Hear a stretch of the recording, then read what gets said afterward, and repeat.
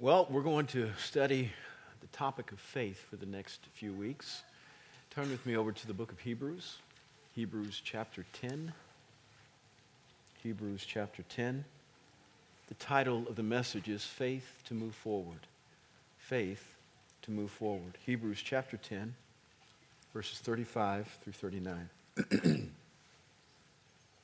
The writer of Hebrews says this, "Therefore do not throw away your confidence, which has a great reward.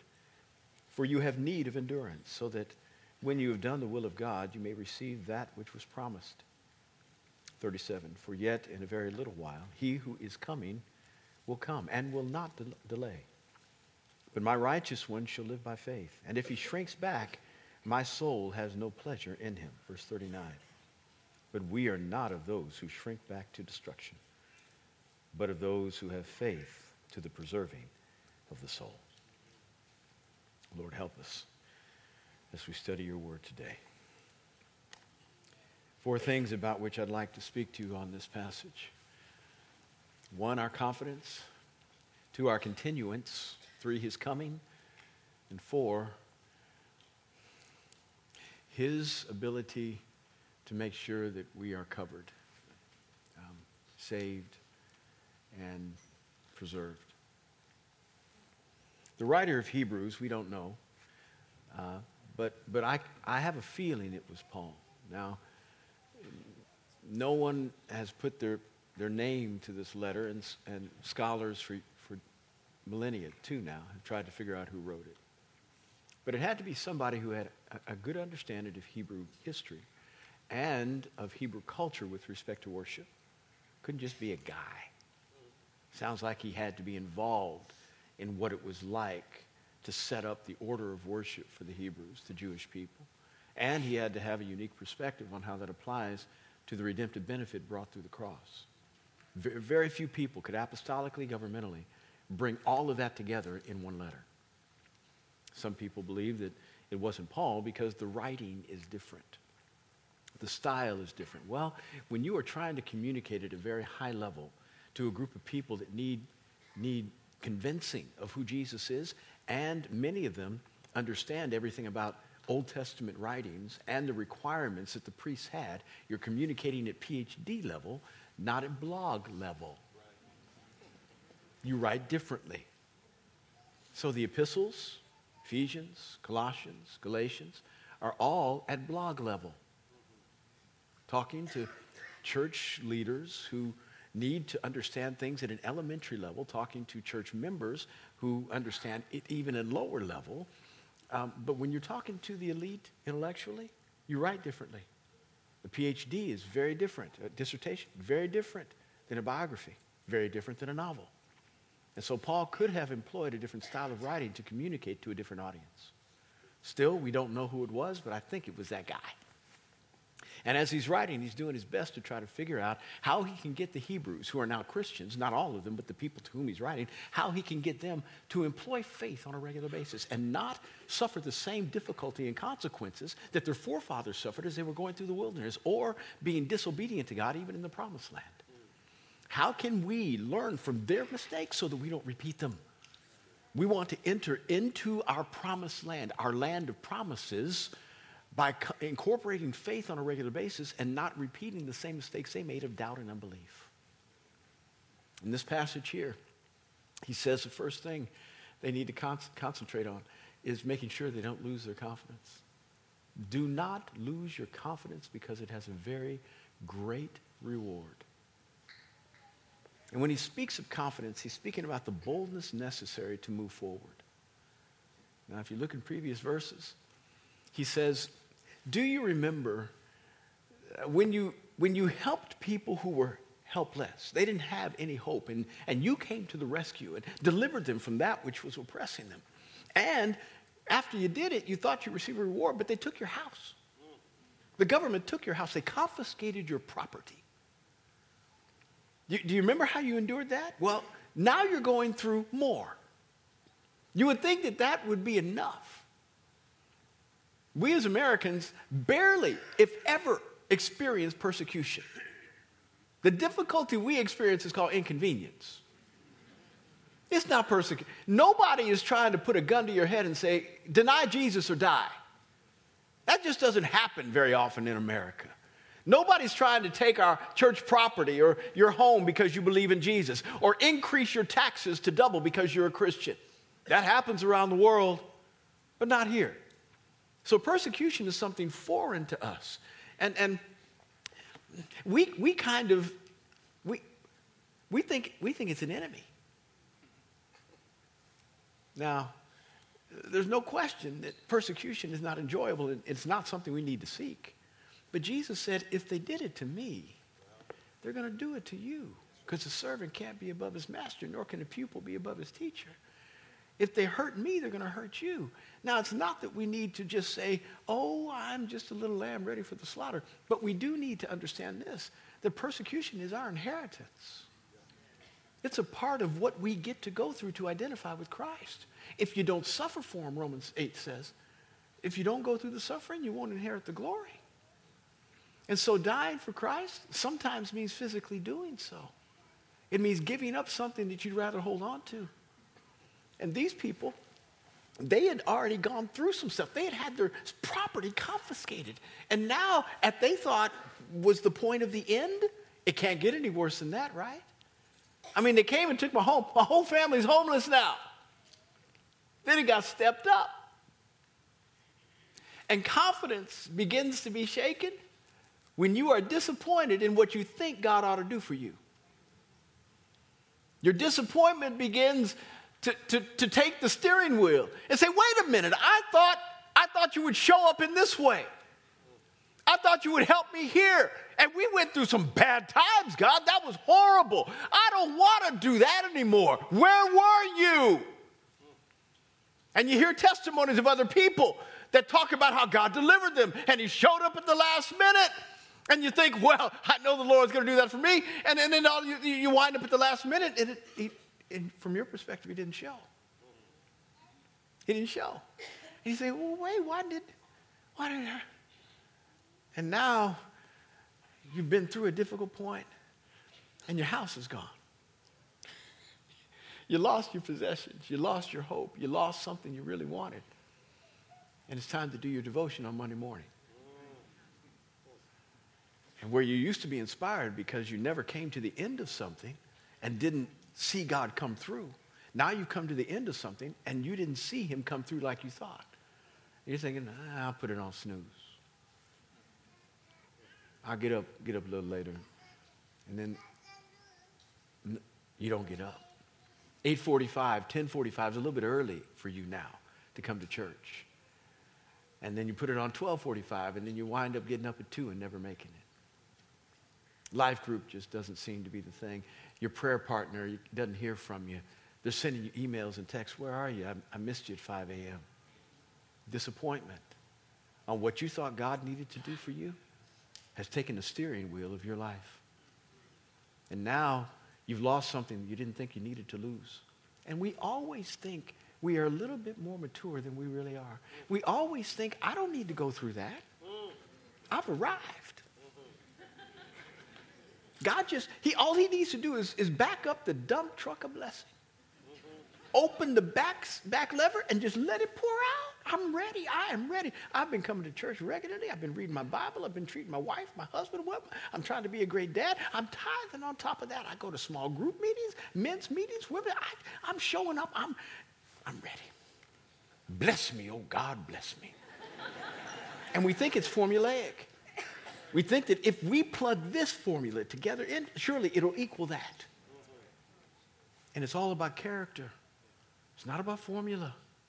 This isn't about plug and play. This is about working with a God who knows you well, and he knows you better than you, and becoming what he wants you to be, not what you think you need to be. And so sometimes you need to come to the end of yourself to find the beginning of him. And the end of yourself means this: you throw away your confidence. Somehow you just let it sprout wings and fly away. When in actuality, when he brings you to the end of yourself, that is the opportunity for you to find where he wants to do some things that he could not have done had you not gotten here. Which bleeds into the next point. Continuance. We have need of endurance. We think we have come far enough. But all of us, if you've lived long enough, get to the place where you say, I can't take it anymore. I can't take it anymore. It's just too hard. You'd be surprised what you can take. You'd be surprised. We just give up too early. And he says you have need of endurance. Why? Because your confidence that is employed in the area of perseverance gives you a great reward. There is something at the end of the moment that is defined by God, not by you. The end is defined by him, not by you. You can't say when you're done. He understands what the recipe is to get you to be as done as you ought to be. He started something, he's going to finish something. You can't. You can't determine when the end is. Your job is just to keep going till you get there. You stay on the road, do not exit early, and you keep driving. He'll provide the resources, the strength, the petrol to get there, but you stay on the road and keep going due north. And if you do, you'll wind up at the place where the reward is great and it's more than what you wanted as a result of your perseverance. Yeah. Meaning that you will get that which you wanted in the end, but you'll get so much more. Yeah. What will you get? God treats me interestingly. And I'm not mad at him about it. I've just gotten used to it. Disappointment has been a part of my life. Come to a place where you think he's going to do something and he doesn't do it in your timing or the way you want. And I say, well, wait a minute. I'm not trying to do something bad. I'm trying to do something good. And it didn't work out. I thought it was going to be this, but it didn't. But the good thing is I become disappointed so much. Then now I realize, oh, he wants to do something better. Because every time I got disappointed in what I thought he needed to do, he always did something better. I said, okay, this disappointment is a sign to me. If I stay on the road, I'm about to experience something beyond that which I thought I was going to receive. And in the process, I grow through the moment rather than just go through the moment. And there's a reward I receive at the end. And I'm telling you this, the reward I get at the end is more valuable to me in character than in receiving that which I wanted. When we got this building, I was really happy. It's paid for. This particular place in which you're sitting is paid for. We did the whole building with cash. That building over there, which is the children's area, is not. So we're going to embark on a campaign here in a little bit to try to pay that thing off. But everybody says, Pastor, you paid for this building? That's amazing. I said, yeah, we're really grateful. God treated us better than we deserve. It wasn't us, it was him. Though he used us, it was him and his inspiration, and we give him all the credit. And as glad as I am, happier every day I walk in this building than the day before. That's the way I am, happier. As glad as I am about this building, I was more happy about the process. Because we had single mamas trying to figure out how in the world to give resources to the building when they didn't have any. Our last push was to buy chairs, and each chair cost $1,000. And no, you didn't get to put your name on the chair. It wasn't your chair. But it was a way for us to inspire people to have something they could touch and say, this is what your money's going toward. And single mamas had a small group in our church. We have a bunch of them, but this particular small group had about 20 single mamas in it. You know, I said, you know what? We can give $50. And this whole small group can buy a chair. When I heard that, I cried. I said, Lord, I didn't know that would happen on the way to getting what I wanted. I didn't know. A young boy who had saved up money, and mama and dad had given him money, this was years ago now, to buy his first iPod. Remember when they made those things? And he was 7. He was so excited. He's going to get his first iPod. And he came to his mom and dad and said, Mom and Dad, I really think Jesus wants me to give this money to the building program. They came to me as we were coming into the building to have a prayer meeting. This is when there was concrete, no chairs, nothing, just stuff that was architecture and rough ends. And they said, our boy wants to give the money. And we were having a prayer meeting in here. And I said, this is amazing here. Y'all listen to the story. Told the story. Everybody said, oh, man, what am I complaining about?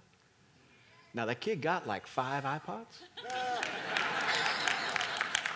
Everybody came in and said, listen, I'll pay for it. Don't worry about it. That's a good thing. But the on-the-way stuff, what God did through us and to us, was more valuable than getting what we wanted. He increased us and made us different. That's the reward, is that we all become more like Jesus. And when you get to the thing, you're happy about it, but not near as happy as about what you became.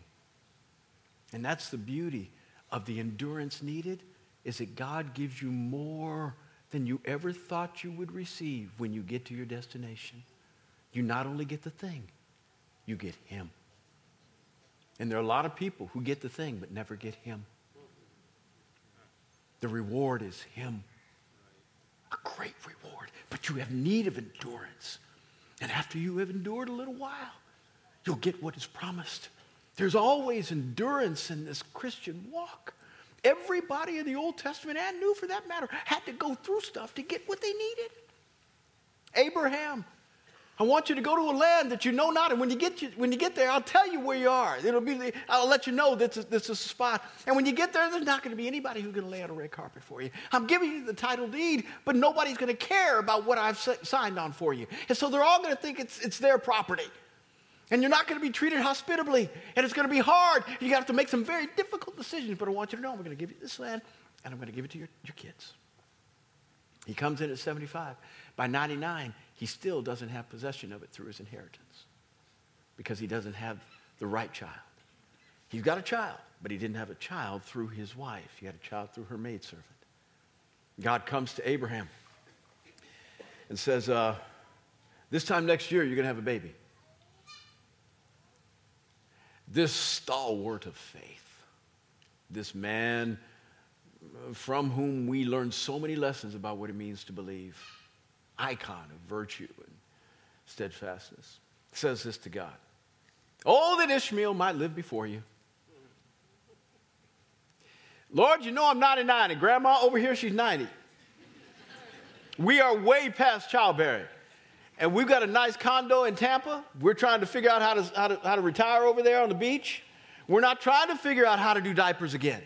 And I don't want to chase around a 2-year-old. Oh, that Ishmael might live before you. Can't this one inherit? He's got my genes.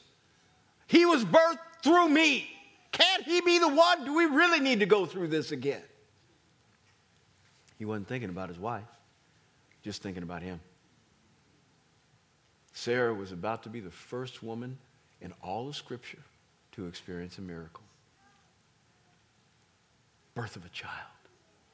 A miracle child. Now, Abram had prayed for a whole group of people from another group of folks that were barren for a moment because of some things that happened and they birthed, and so that can be defined as a miracle. But this one here, wow. A woman who was 90 was going to give birth to her first child. Now, we have all the details in the Old Testament. But in the New Testament, God kind of erases all the flaws. It says Abraham was a man who was steadfast, unwavering in his faith. Isn't it good that God takes an eraser to your life? I mean, do you want everything you've ever done wrong to be exposed to everybody? Took an eraser to all the flaws and said, this is how I view you. Now, in our book, there's a difference between getting an A+ and a C-. Isn't it? But if you get a C-, you still pass, right? Yeah? Okay, so God looks at Abraham and says, passed. It's kind of like this. Aren't you happy they don't put your GPA on your diploma? Now, y'all getting it now. Woo! Or require it on your resume, 2.2.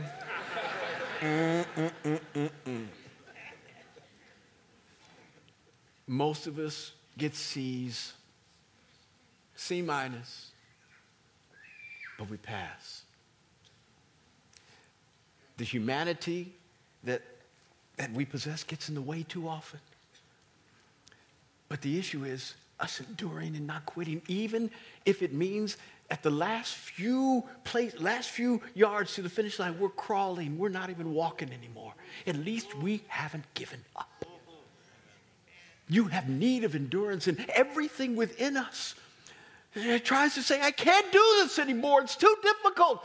My soul is too broken. I've experienced so much disappointment. You helped them, but I haven't seen you come through for me. And everything within us wants to quit. But you need to consider quit a 4-letter word. As long as you've got breath, you've got hope. You get up every morning, and even though it doesn't feel right, you do right. Has nothing to do with what you see around you. It has everything to do with what you don't see. Your eyes will deceive you. Your mind will play tricks on you. Your ears won't let you hear what you need to. You need to get in this Bible every day of your life to let it determine what your reality is. So that when you face adverse circumstances that are telling you what God said won't happen, you say, no, I know what I heard. When you see things that begin to fall apart with respect to the process that you believe is most conducive to fulfilling your purpose, you say, no, I've seen the purpose for which he has for me, and I know that this is going to be an amazing testimony. He's just building it up so that the opposition makes me sound even stronger and him better when we get to the end. You don't quit, and you keep going. You get up every day, and you do the right thing, even if it doesn't seem like the right thing is going to mean anything. And you watch God come through because he doesn't lie. He is faithful to his word. He will support your lot. He will help you. And you will be different in the end if you'll have a faith like this, rather than just always being rescued. Crying out to him, oh, it ain't working. The beauty is this. None of us have responded perfectly in faith, and we're still here.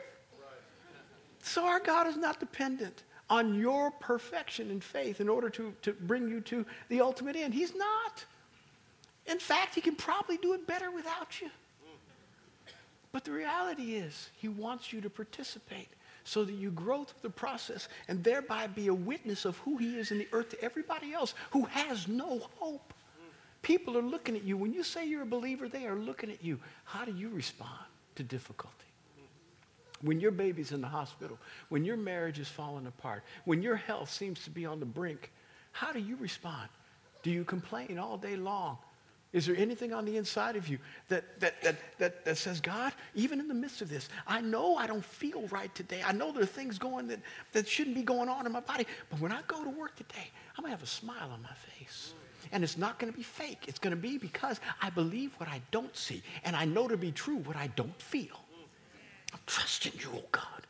And I'm not quitting on you. I'm building my confidence because I have need of endurance, so that I might obtain the promise. Now, what happens is this, that when you exercise endurance, faith, don't let your confidence go in what God wants to do for you, God's going to show up. It says, for he is coming and will not delay. Now, from your perspective, he's always late. He's always late. He never shows up when you want. But remember, he never endorsed your plan. He didn't endorse your timing. He's doing something different to produce more than what could ever be produced by signing on to your plan. And so he's coming. He's on the way. He's right around the corner. You just need to get up every day and believe that he is. Now, when it says he is coming, all of we Christians who understand something about the second coming impose that idea on this whenever we see it in the New Testament. Him coming. It could be that he's making note of the fact that Jesus is bodily returning and then going to wind up everything in a culminative event. But I like to think of it differently. Not just that, but inclusive of the fact that I need Jesus to show up in my life today. I need his presence to help me today. And that I believe that he is coming to me. And listen, there is nothing about my life that is perfectly in order with respect to the fulfillment of all things, though I am blessed beyond that which I thought I could ever be. There's no complaint in my soul. Yet there are things that have not happened that I need to have happen in my life and in my ministry. Yet I wake up every day thinking, Lord, you treated me better than I deserve. I'm happy. I'm never going to be dissatisfied with how you treated me. But yet I know I'm not satisfied with everything not satisfied with respect to everything that needs to happen, because I still keep waking up. And if I'm still waking up, that means that I've got things to do today to fulfill more of what God has called in my life. And so I've got more stuff to do. I pursue more stuff. I'm not just sitting on the laurels or the things that he's already done. Having said that, I need him today to come into my life to inspire me about not only what he has done, but what he will do. Listen to me, y'all. I'm going to be a little, probably more transparent than I should be. I'm 57. I ain't old, but I ain't young. And I've done enough now where if God called me home to glory, I'd be good. I never thought you'd be here. I never thought this building would be built. I was just hoping someday when I first got right with God that I have a little church of about 200 people that can justify to my mama that it was really worth me going into ministry. I'm not kidding. That's all I wanted. If I could just make mama happy with me. That's all I wanted. And maybe my family be saved and not talk about me bad anymore because I wasted my biology degree on ministry and I wasn't even trained for it. And I was out there on the street and nobody was asking me to preach. And they looked at me as a vagabond. And that was my story. Lord, just please give me credibility. Please, Lord, give me credibility.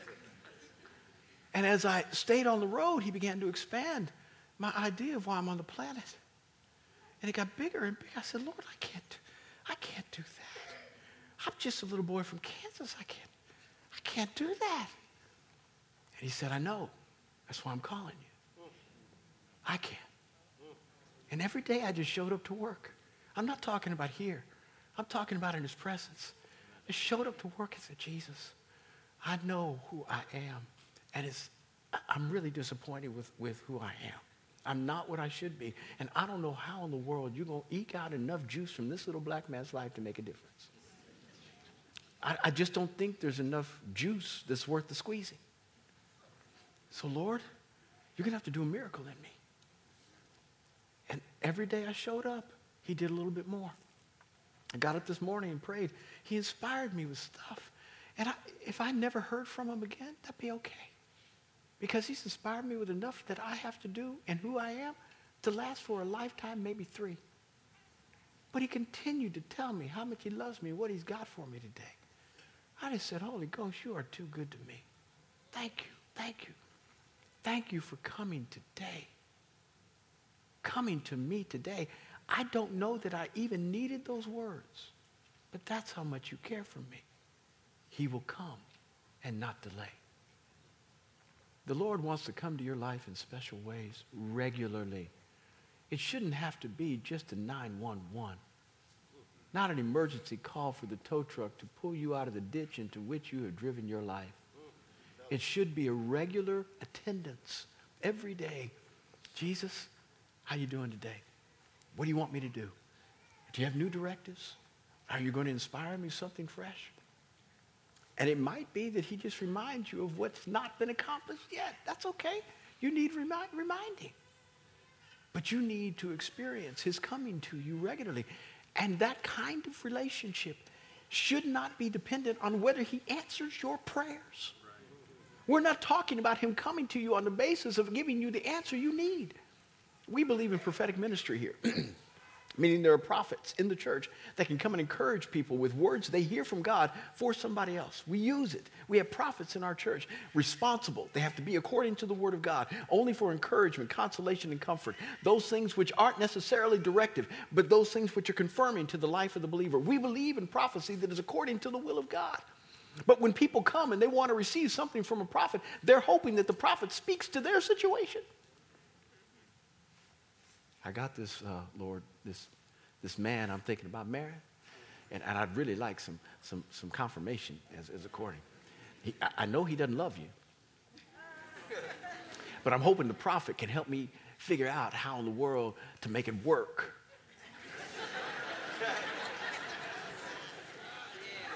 Because, like, he's got a job. And you're trying to manipulate the circumstances in your own mind through your prayer life to hope that God would fix what you've started wrong. And the prophet doesn't say anything with respect to what you think he needs to address. God starts talking about your life and undresses you in a wonderful way. You need to love me more. Stay in my word. And you say, well, that didn't answer anything I wanted. Right. Right. He's coming to help you. Help you. And he's got a different agenda than yours. Come in line with what he desires.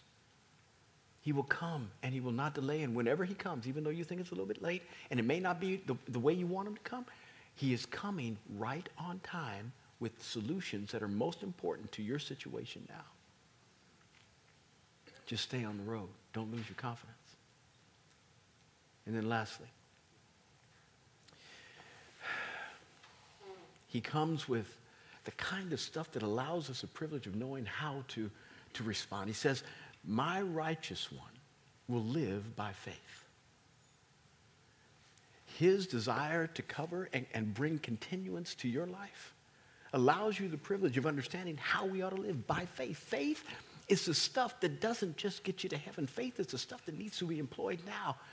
James says this, if your faith doesn't work in such a way that it's evident that you actually believe in God to everybody else, your faith is dead. If they can't tell you're a believer by the way you live and your faith is exercised, then to them your faith is dead. It doesn't mean anything. Doesn't mean it doesn't work all the time. In other words, you might have, your name is secured in glory, but it doesn't make any difference here. And our faith ought to be two-pronged. One, that which allows us the privilege of knowing that there's nothing we can do to stop the process of us entering into heaven when we die. That if you have really surrendered your life to Christ, there's not a sin big enough to stop that continuance. But there's also a faith that allows us to understand that we need to get busy down here. That he's given us talents, if you will, those things that the master dispensed to those servants after he went on a long journey in Matthew 25. Talents happen to be resources, not the ability to sing and play piano. Resources that were given to people. He said, work with this until I return. Jesus left. He asks us to work with the stuff he's given us. What are you doing with that which he has given? He's given you this gospel. How are you working with that? Have you doubled it? Meaning, if you received it, that's one. Have you given it to anybody else and produced something whereby it makes two? That's doubling. You got to work with the stuff God's given you. That's what faith does. My righteous one will live by faith. When you are in unusually difficult circumstances, what happens to your faith? Boy, that's the moment it needs to kick in. Usually fear begins to kick in. And let me tell you what fear is. Fear is faith in the wrong thing happening. You are now engaged fully in a pessimistic view of life, and you're scared about life and what it holds. Faith says this, I've seen God in this circumstance before, and if you haven't seen it in the circumstance in your personal life or in somebody else's, that's why you need to read your Bible every day. Because somebody in the Bible has been through what you're going through. And you can see how either they responded poorly or how they responded well and how God delivered. Faith is what we live by. We do not allow the present circumstances to inform our decision making. It's not that faith is blind in that it doesn't recognize what is seen in the natural. It's that faith supersedes what is seen in the natural because it sees something different, something other. I know what I've seen in the Spirit. I know what I've heard in God. And even though that doesn't fit what I know to be true, I'm trusting that the Lord is going to fix all that in order to bring about his will in my life. Amen. That's faith. My righteous one will live by faith. He who shrinks back, my soul has no pleasure in him. His contentment should be really important to us. That's what the word pleasure means here. My soul has no pleasure. My soul is not content with him. Every day we need to want to figure out how we can make God happy, not just figure out how to not make him mad. Most Christians are really pretty satisfied if they don't blow it. In fact, they're almost happy. It's one of these, thank you, Jesus, I didn't sleep with her.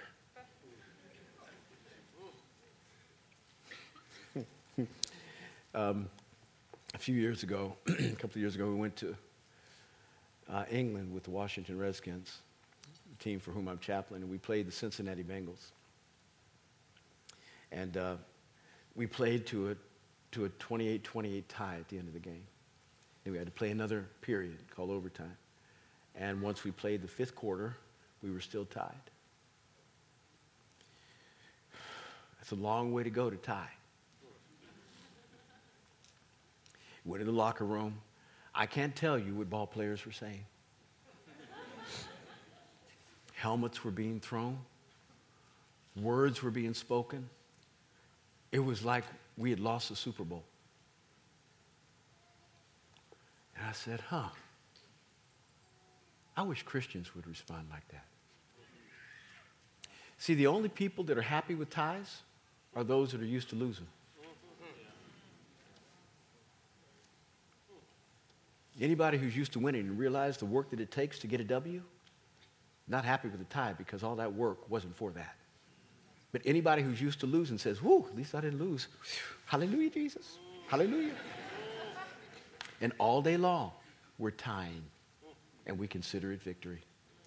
Now, it's better than a defeat, no question. I'm glad you didn't sleep with her. Good. But there's an advancing that needs to go on that did not happen simply because you didn't sin. All you did was not lose. That's how messed up we are. We are happy with just not losing. My righteous one, if he shrinks back, my soul has no pleasure in him. When I was growing up, we weren't poor, but we had a moment where we had a deficiency of resources.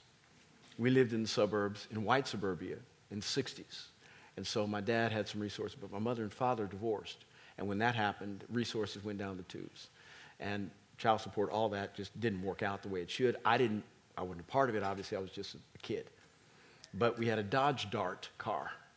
And this Dodge Dart one day had too many miles on it. And we went out to the car in the morning. Mom was going to take us to school, and the car wouldn't go in reverse.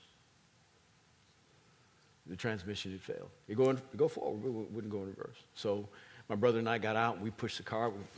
We thought we were some. I was only 12. My brother was 8. We pushed the car down the driveway into the street. And we thought Mama was going to get it fixed next week, but she didn't have the money. So for 2.5, 3 years, we drove with a car that didn't have reverse. Now, you've got to think.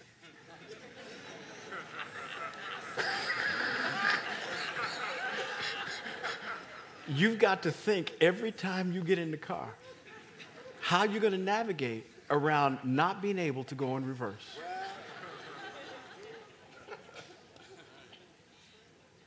Do you do that? Because you can't go in reverse. You can't go in reverse. When you shrink back, God has no pleasure. Every day of your life, you need to navigate around the idea you can't go in reverse. I'm telling you, it was something. You go into a parking lot, you think, okay, I need to go into the drive all the way through the first slot to get to the second slot. And if I can't do that, it's got to be on an angle so I can drift back. Or I have to wait till the other guy comes out in order to drive forward. You had to think about how you weren't able to go in reverse. That's why your devotional life is really important. Because your devotional life prepares you so you never go in reverse. Coming to church prepares you so you never go in reverse. Are you listening to me? God has no pleasure when you go backwards. No pleasure. So figure out a way before the need is there. When you think, oh, this is an opportunity for me to go backwards, figure out a way where you don't do it. And what happens? Your soul is saved to the preservation of your soul. And again, we look at this as being eternal. Yes, it is. But so many souls are messed up today. Broken, hurt, injured, sour, bitter. Because they entered into sin going backwards. And they weren't saved from the damage that was caused to their soul. God wants to save you from the damage that can be caused to your soul by not having you go backwards. What do we call it in the church? Backsliding. Don't do that. Figure out a way. Navigate around the idea that your car is never supposed to go in reverse. You're never supposed to put it in that gear. And realize forward is the only way you go. And your soul will be saved from injury and need of recovery and all the things that you're going to have to go through, repentance and I'm sorry to people and hurting folks and marriages messed up. Just don't go in reverse. And you will save your soul from a lot of junk. This is what it means to move forward. Faith to move forward.